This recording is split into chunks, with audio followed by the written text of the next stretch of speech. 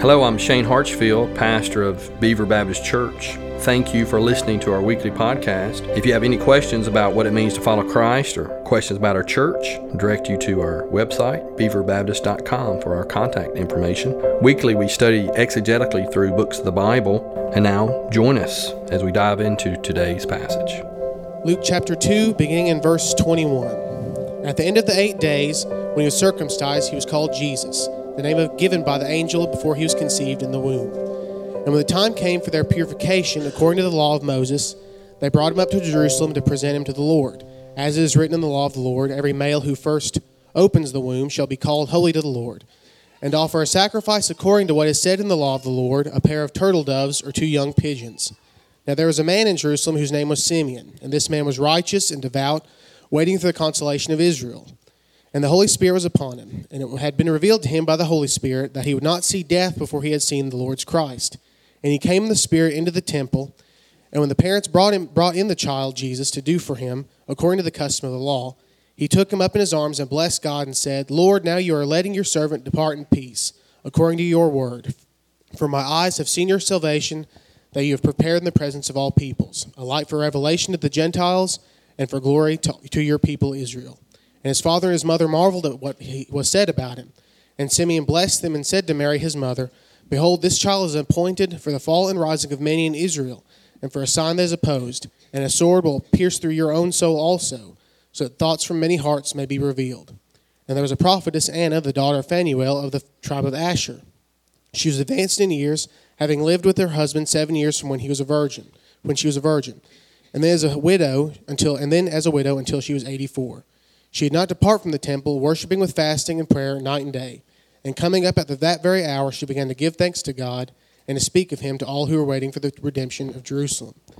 And then when they had performed everything according to the law of the Lord, they returned into Galilee to their own town of Nazareth. And the child grew and became strong, filled with wisdom, and the favor of God was upon him. Turn your Bibles back to Luke chapter 2, where Hunter read for us. If you've got a pew Bible, black Bible there in front of you, you can turn to page 1090, Luke chapter 2. We're the last Sunday in our Advent series, Advent season, leading up to Christmas.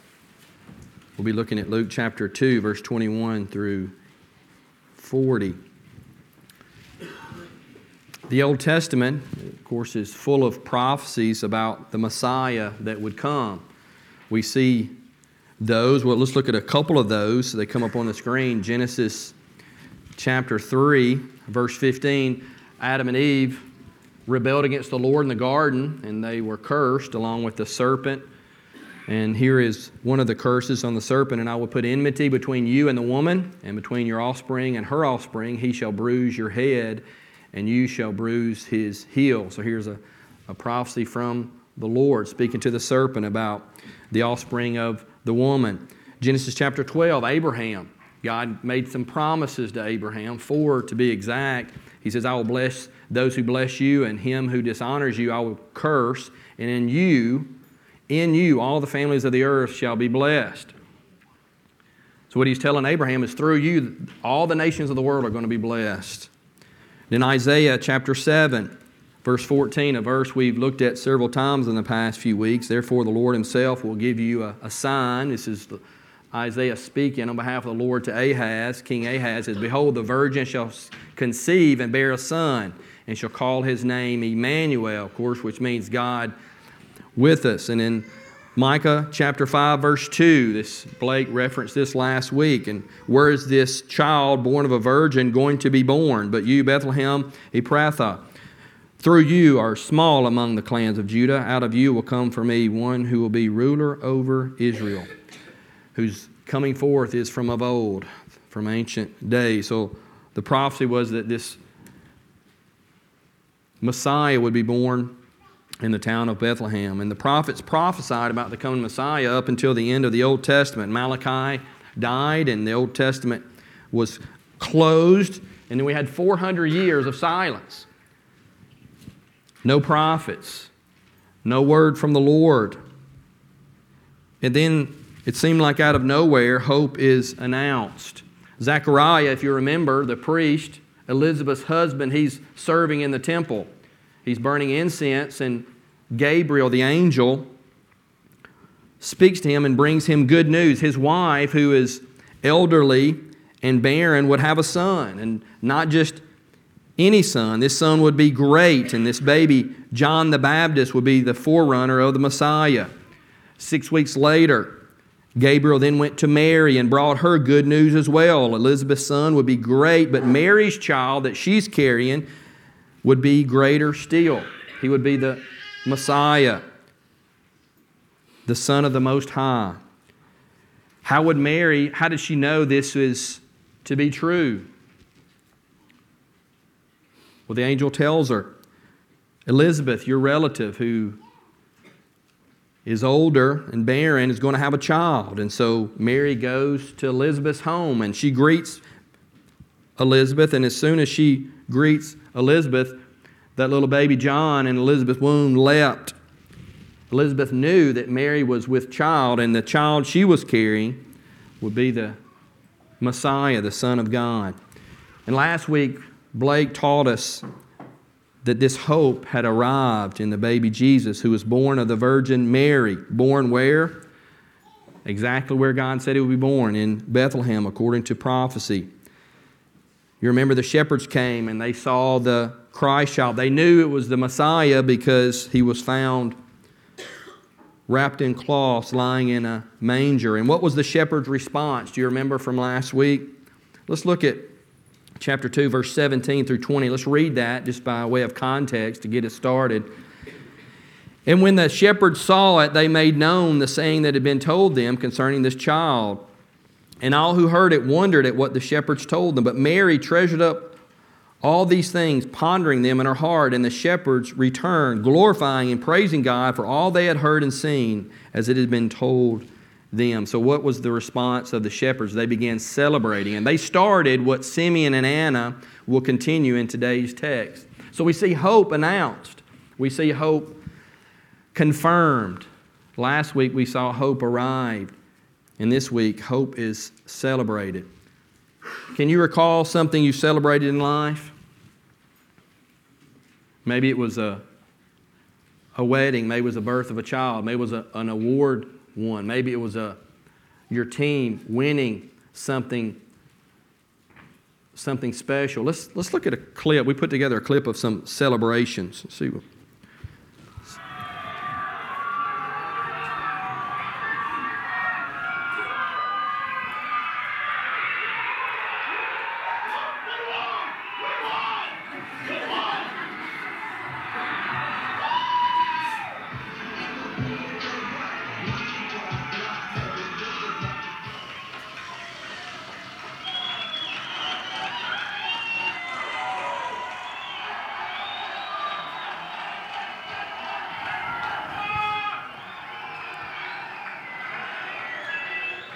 The Berlin Wall coming down. That was something to celebrate. With just 34 seconds remaining in the game, Anderson fired a pass to tight end Chris Powers, and he ends up to get Memphis the lead. Time expired as Banyan was brought down by defensive back Jeremy Stewart, and pandemonium broke out at Liberty Bowl Memorial Stadium.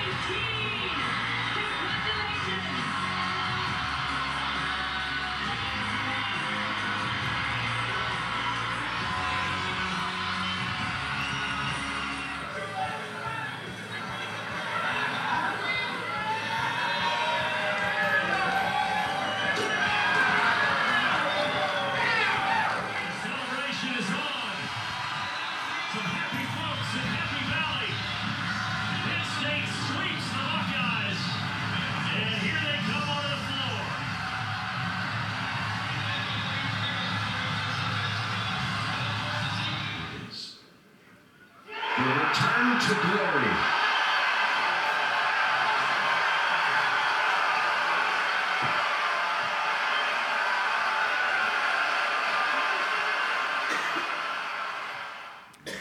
some celebrations there. In your life, you've had some things you celebrated. It's interesting when they showed the Tennessee-Memphis game. Larry Keith, of course, we were there, and I was looking for Wade Max. If you know Wade, he was hanging off one of those goalposts that day. I was trying to point him out to you, but yeah, there's celebrations, aren't there, in life, and we see some of those up there. But today in our text, 2 God-fearing Israelites, they're going to celebrate the coming of the Messiah, the hope in the flesh. And there's 2 points from the sermon today, and the first one is, let's celebrate hope's arrival because Jesus fulfilled the law of Moses. That's our first point. And the second is going to be, let's celebrate hope's arrival because Jesus is salvation. So the first point, we need to celebrate hope's arrival this Christmas season because Jesus fulfilled the law of Moses. Luke, he has an agenda, and with Hunter, as he read this text, there's something that was repeated time and time again, and it's the law of the Lord. So what I want to do really quickly, Luke repeats that 5 times in this text, and his point is this: Jesus, from his earliest days, even from infancy, obeyed the whole Mosaic code. And that was absolutely essential for him to be the teacher of Israel. I mean, think about it. Would Israel have accepted an uncircumcised, disobedient to the law of Moses teacher coming to Israel to tell Israel what Moses really meant? Absolutely not. The Messiah must be one who had kept the law. Let's look real quickly at the text, verse 22. It says, when the time came for their purification, according to what? The law of Moses. And look in verse 23, as it is written in the what? The law of the Lord. Every male who first opened his womb shall be called holy to the Lord. And to offer a sacrifice, in verse 24, according to what is said in the law of the Lord. There it is again. Look at verse 27. Talking about Simeon, he came in the Spirit into the temple, and when the parents brought in the child Jesus to do for him according to the custom of the what? The law, he took him in his arm and blessed God. And then verse 39. And when they, speaking of Mary and Joseph, had performed everything according to the what? Law of the Lord, they returned into Galilee to their own town of Nazareth. And so this is important. The law had to be kept by someone. I mean, the law of Moses has to be kept by somebody because none of us can keep it, because Israel couldn't keep it. If you're visiting with us, that we've been going through 1 and 2 Samuel the past 6 months or so, and we see King David, and he did a lot of things rightly, but he did not keep the law of Moses. He couldn't keep the law. Moses, we call it the law of Moses. Moses couldn't keep the law of Moses. If you want to read, you read Exodus chapter 4. He didn't even circumcise his own son. In fact, God was about to take not only his son's life, but his life because of that. And if it wasn't for his wife, quick action, right, circumcising her son, he would have lost his life. David couldn't keep it. Moses couldn't keep it. And we can't keep it either. And in our text today, there's 3 ceremonies which are referred to as, in our text, that the law commanded to be kept. And I want to point those things out to you. We tend to jumble all of these into one event rather than seeing them separately. And the first ceremony, of course, in verse 21, is that of circumcision. And this event probably didn't take place in the temple. It took place in the home on the 8th day. The little boys would be circumcised, and at that moment they would be given their name. Leviticus chapter 12, verse 3. And on the 8th day, the flesh of his foreskin shall be circumcised. That was according to the law of the Lord. It was an external sign indicating that a covenant relationship had been established between this individual and the Lord. The name was given on that day. That's a significant event as well. We'll come back to that in just a moment. But that's the first ceremony, according to the law of the Lord, and that command was kept. The second ceremony, verse 23, is the presentation of the firstborn son, and this too was a requirement of the law, which Luke cites. Every firstborn male that opens the womb shall be called holy to the Lord, and this is from Exodus chapter 13. And in Exodus chapter 13, if you remember that, it was during the final plague that God brought upon Egypt. All the firstborn in Egypt were slain, both men and animal. All the while, the firstborn of the Israelites were spared. You remember they took the blood of the lamb and they put it over the doorpost, and God came through Egypt, and all of those homes that had the blood over the doorpost, He would pass over, and those firstborn children would be spared. But that didn't happen for the Egyptians. So this redemption of the firstborn was required because the firstborn was spared by God and thus belonged to the Lord. The Lord saw the firstborn as belonging to Him. And so they had to bring them to the temple. When an Israelite family redeemed their firstborn child, they were acknowledging that this child belongs to God. So that's the second ceremony. And apparently the presentation of the firstborn never occurred earlier than 31 days after birth. So the presentation of the child and the purification of the mother, which is the third ceremony, could be done at the same time. And that's what happens in our text today. The third ceremony is the purification of Mary, required by the law of Moses after the birth of a child. Leviticus chapter 12, we're told that the woman is ceremonially unclean after the birth of a child. Leviticus 12, verse 1 through 6. The Lord spoke to Moses, saying, "Speak to the people of Israel, saying, if a woman conceives and bears a male child, then she shall be unclean 7 days. As at the time of her menstruation, she shall be unclean. And on the 8th day, the flesh of his foreskin shall be circumcised. Then she shall continue for 33 days in the blood of her purifying. She shall not touch anything holy, nor come into the sanctuary until the day of her purifying are completed. But if she bears a female child, then she shall be unclean 2 weeks, as in her menstruation, and she shall continue in the blood of her purifying for 66 days. And when the days of her purifying are completed, whether for a son or for a daughter, she shall bring to the priest at the entrance of the tent of meeting a lamb, a year old for a burnt offering, and a pigeon or a turtle dove for a sin offering." After the birth of the son, the woman is unclean for 7 days and then can't enter the temple for another 33 days. So this means Jesus, when He's brought into the temple in our text today, is about 6 weeks old. And it says they brought in, they sacrificed the 2 turtle doves. It indicates Mary and Joseph, they weren't wealthy. They were rather poor. And it's significant that Jesus, even as an infant, He's dotting all the I's and He's crossing all the T's. Look at verse 40 real quickly. It tells us the child grew and became strong, filled with wisdom, and the favor of God was upon him. Jesus, He grew up keeping the law, dotting the I's, crossing the T's in every way, every emotion, every activity, every intent of His heart. He was obedient. And when he grew up and he became this great preacher that we all read about in the Gospels. In Matthew chapter 5, verse 17, this is what He says about the law. "Do not think that I have come to abolish the law or the prophets. I have not come to abolish them, but to fulfill them." Now, Jesus fulfills the law in several ways. Keep in mind, we're talking about Him as an infant, but He grows up and He keeps the law in every way. We see Him keeping the law just by being obedient to it. 1 Peter chapter 2, verse 22. "He committed no sin, neither was deceit found in His mouth." He lived a perfect life. He fulfilled the moral law of the Lord. And of course, by His sacrificial death, He fulfilled the ceremonial laws as well. And Jesus, He summarized the Old Testament law in this way. Matthew chapter 22, verse 37 through 40.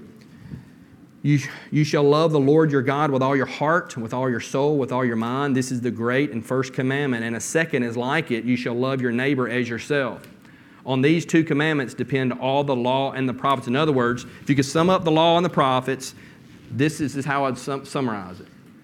Love God with all your heart, soul, mind, and strength, and love your neighbor as yourself. Now the Israelites of the first century Palestine, they couldn't keep the law. They couldn't love God with all their heart, soul, mind, and strength. They didn't love their neighbor as themselves. And neither do we. That's the bad news, right? I mean, if we had to stand up here one by one, Mark, we had to come up here one by one and we had to confess our sin. We would all say different things, different strongholds in our life, right? Well, I'm self-absorbed. Another might say, well, I'm a drunk. Another might say, well, I'm immoral. Another might say, well, I'm lazy. Another might say, well, I love me more than I love Him. We might have different things that we mention, but the verdict would be the same. Lawbreaker. Lawbreaker. Lawbreaker. None of us keep the law. But hope arrived in the person of Jesus, who was born that Christmas morning. And even from infancy, Jesus kept the law. He kept it completely. Because of that, we should celebrate this Christmas season. Hope has arrived, and He kept the law for us. The second point today is let's celebrate hope's arrival because Jesus is our salvation. We can learn a lot from Mary and Joseph. We read the story here. We can learn a lot about them, and they are God-fearing people who trusted the Lord and sought to do His will. And in our text today, Simeon and Anna are equally righteous, but I want to caution you, don't focus on their character. Don't focus on these folks, because we need to be focused on Jesus. He's the central character in the story. In verse 25, we see Simeon. We don't know anything about him other than what's mentioned here in Luke chapter 2, but he was righteous, it says, and devout. It says he has the Holy Spirit upon him. He had a special anointing on him like that was on King Saul or maybe on Samson in the Old Testament days. And he's waiting for the consolation of Israel. Or you might say the consoler. He's waiting on the one who can console Israel. And who can do that other than the Messiah? No one can, right? So he's waiting on the Messiah to come. In Simeon, he believed the Scriptures. He believed the Abrahamic covenant would be fulfilled. He knew that through the descendant of Abraham, that we just read, all the nations would be blessed. And he trusted God to keep His covenant with David, that there would be a king from the tribe of Judah, from the line of David, who would bring about the promised kingdom of God. He believed all those things. He trusted the Lord. In verse 26, he had been told by the Holy Spirit, by God Himself, that he would not die before he saw the Christ, the Messiah. So he's anticipating the Messiah's arrival. In verse 27, it says he came in the Spirit into the temple. And I want you to notice the Holy Spirit's role here. Anytime you see the Spirit leading someone, that means something good is about to happen. Well, the Spirit led him. Something good is going to happen in the Scriptures. Simeon sees the baby Jesus as Mary and Joseph brings him into the temple.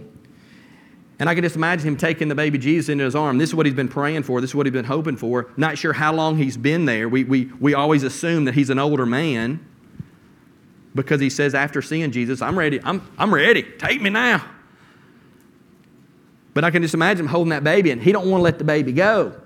You know, Mary's like, oh, okay, can I have my baby back now? And he's just holding the baby. Holding the baby. Looking at it, holding it.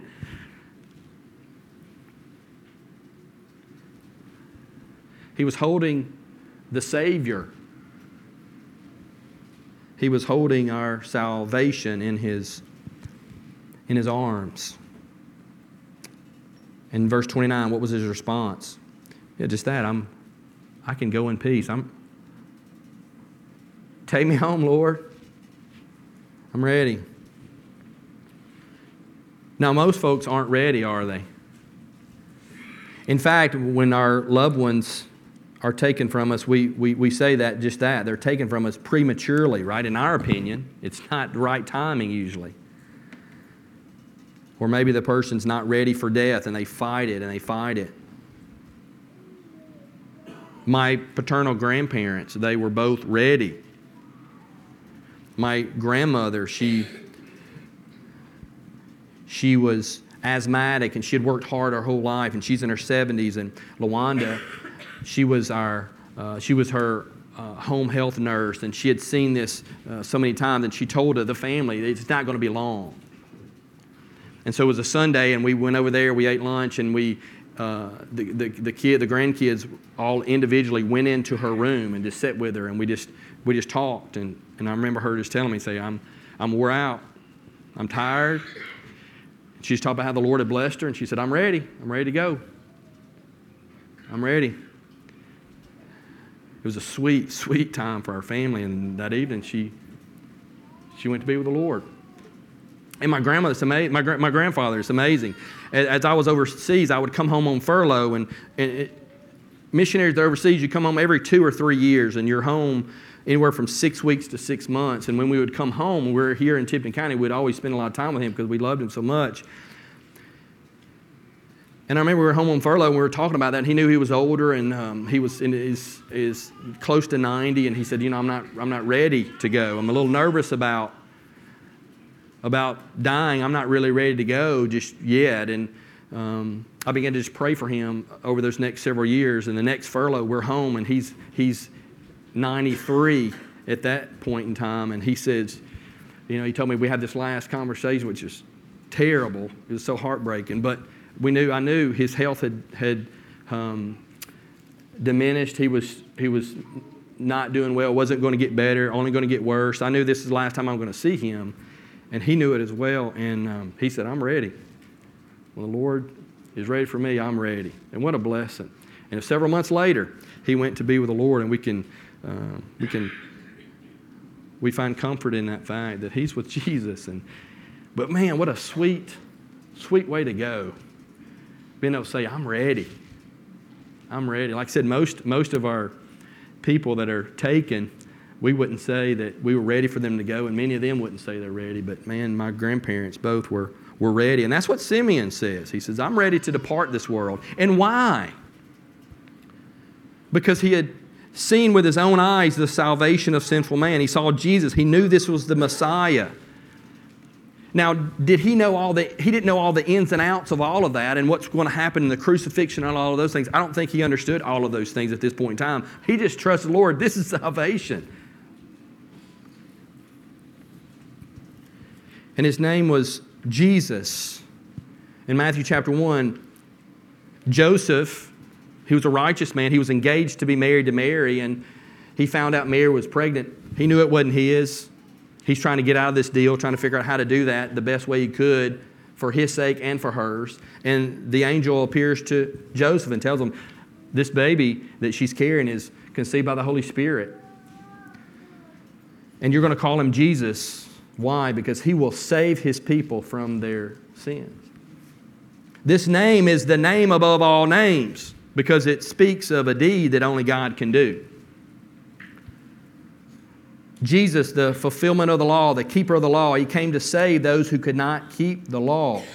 In fact, the book of Luke, the theme verse, if you will, for this book is Jesus came to seek and to save the lost. Verse 30 through 32, Simeon said he's not just the salvation of just the Jews, but he is also the salvation for the Gentiles as well, hence fulfilling the Abrahamic covenant. Right? Through the descendant of Abraham, all the nations of the world will be blessed. Look down to verse 36 to 38 real quickly.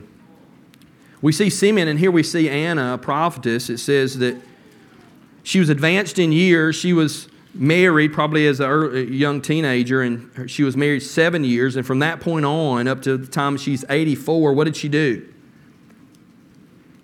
She went to the temple and she worshiped and she fasted. She didn't have to have her arm twisted to go to church. She just went, right? That's what she did. And look at verse 38. And coming up at that very hour, she was there when Simeon sang these things about the Messiah. She's there.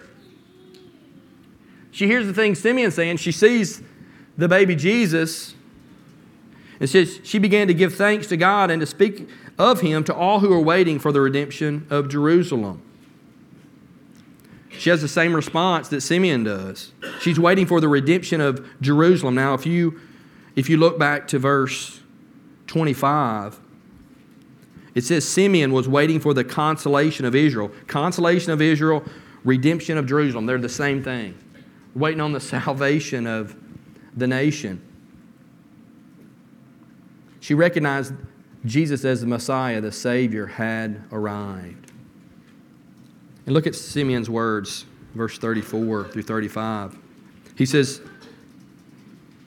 said to Mary, behold, this child is appointed for the fall and rising of many in Israel and for a sign that is opposed, so that the thoughts from many hearts may be revealed. kind of interesting, that this child is appointed for the fall and rising of many in Israel. What in the world does that mean? It means how each man, woman, boy and girl responds to Jesus will determine their fate. Not just in this life, but in the life to come. How you respond to Jesus is going to determine your eternal destiny. See, salvation has come. But as Acts chapter 4, verse 12 tells us, there is salvation in no one else, for there is no other name under heaven given among men by which they must be saved. Hunter, Jesus has come. He's a salvation for sinners. But we must respond rightly to the Savior. John chapter 1, verse 11 through 12, John explains it this way. He came to His own, and His own people did not receive Him. But to all who did receive Him, who believed in His name, He gave the right to become children of God. Familiar verse for us, John 3:18. Whoever believes in Him is not condemned, but whoever does not believe is condemned already because he has not believed in the name of the only Son of God. Salvation has come, but we must respond rightly to the Savior. How are we saved? Well, we're saved by bowing the knee to the one who alone can save us. Have you bowed the knee? Have you bowed your knee to the Savior? See, we respond to the Savior to receive salvation the same way we celebrate today. How do we celebrate the Savior? We saw all these celebrations, right? Hooping and hollering, jumping up and down, getting excited. And we celebrate that way sometimes. But how do we celebrate this Christmas season that the Savior has come in the person of Christ? We celebrate by bowing the knee. Show you another video, but I want to kind of preface it first. It's 2016. It's in Athens, Georgia. And the Tennessee Vols are playing the Georgia Bulldogs. And the Bulldogs, they're going to throw a Hail Mary with 19 seconds to go. They're going to go up 31-28. Then there's going to be 10 seconds left, but this is what's amazing is as the Hail Mary's caught, you'll see it in just a second, and Georgia goes up, they think they've won the game because there's 10 seconds left. And so there's people running all over the place. Well, as a result of that, there's a flag thrown. Excessive celebration. Well, on the kickoff, there's a penalty, and Tennessee ends up getting the ball on the 45-yard line of Georgia. The only problem is there's 4 seconds left. All right, take a look at the clip.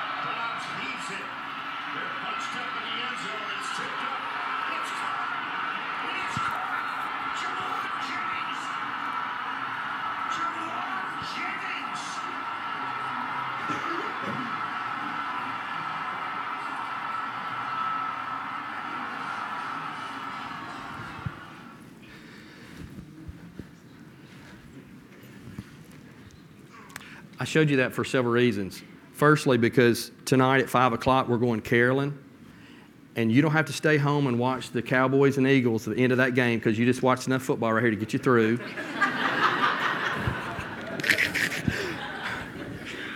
Chris, we'll carol at 5.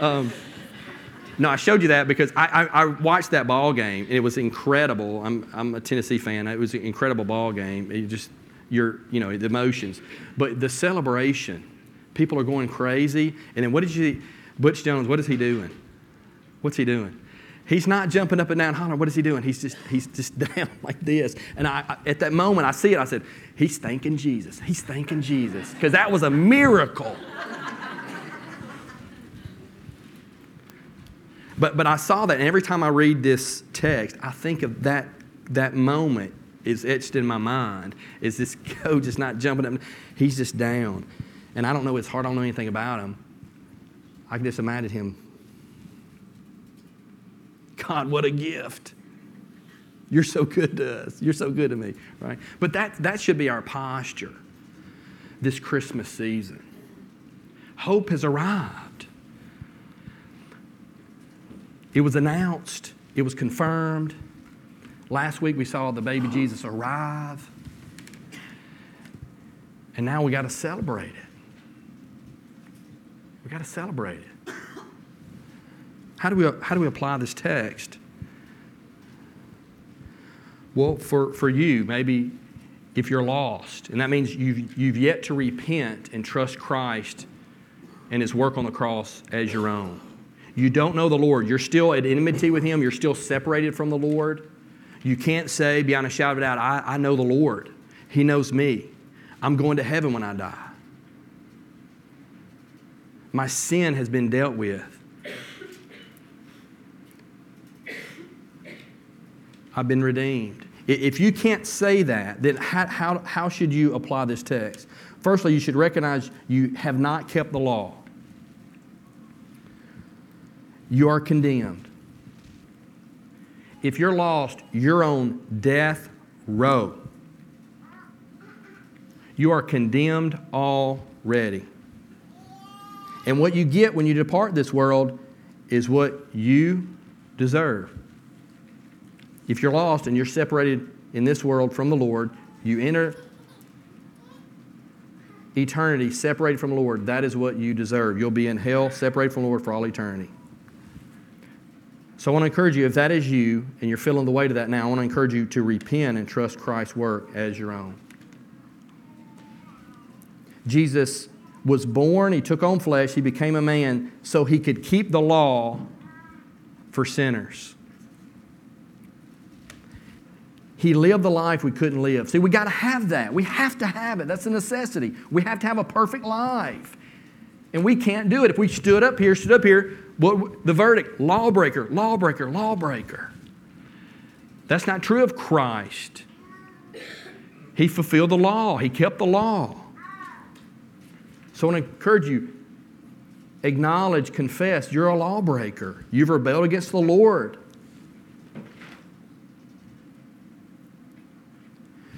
Trust, not only did Jesus live for you, but trust that He died on the cross for you, for your sin. He died this death. The Father poured out His wrath upon Him, the wrath that we deserve. He died and He was buried. On the third day, He rose from the grave. Repent and trust Christ's work on the cross as your own. And be set free. Be forgiven. Receive the gift of eternal life. Won't you do that today? Sinner, repent. He wants to save you today. The Christmas season is about Christ, about this hope that arrived. Let's celebrate. Let's celebrate the incarnation of Jesus Christ. Jesus came and kept the law for us, and He lived this perfect life that we must live. He lived the perfect life that we couldn't live, and then He died on a cross, taking our punishment on our behalf. How do we celebrate Christ this Christmas as we bow the knee? We submit to Him. Maybe that means today you submit by repenting and trusting Christ's work on the cross as your own. We bow the knee and we surrender to Him. Surrender to His Lordship. Then I don't want to live life for me anymore. I want to live for You. If you're a believer, it may be that you return to that. Remember what He's done for you. And how you treat your siblings, and how you treat your parents, and how you treat your neighbor, and how you treat your coworker, and how you treat your wife, and how you treat your husband. You should bow the knee in celebration, submitting to Him. Because He's kept the law and He's paid the penalty for us. And He's worthy of our celebration. Thank you for tuning in today. Be sure to subscribe to our podcast if this message has been helpful to you. Again, if you have any questions, go to our website for our contact information, and we'll see you next time.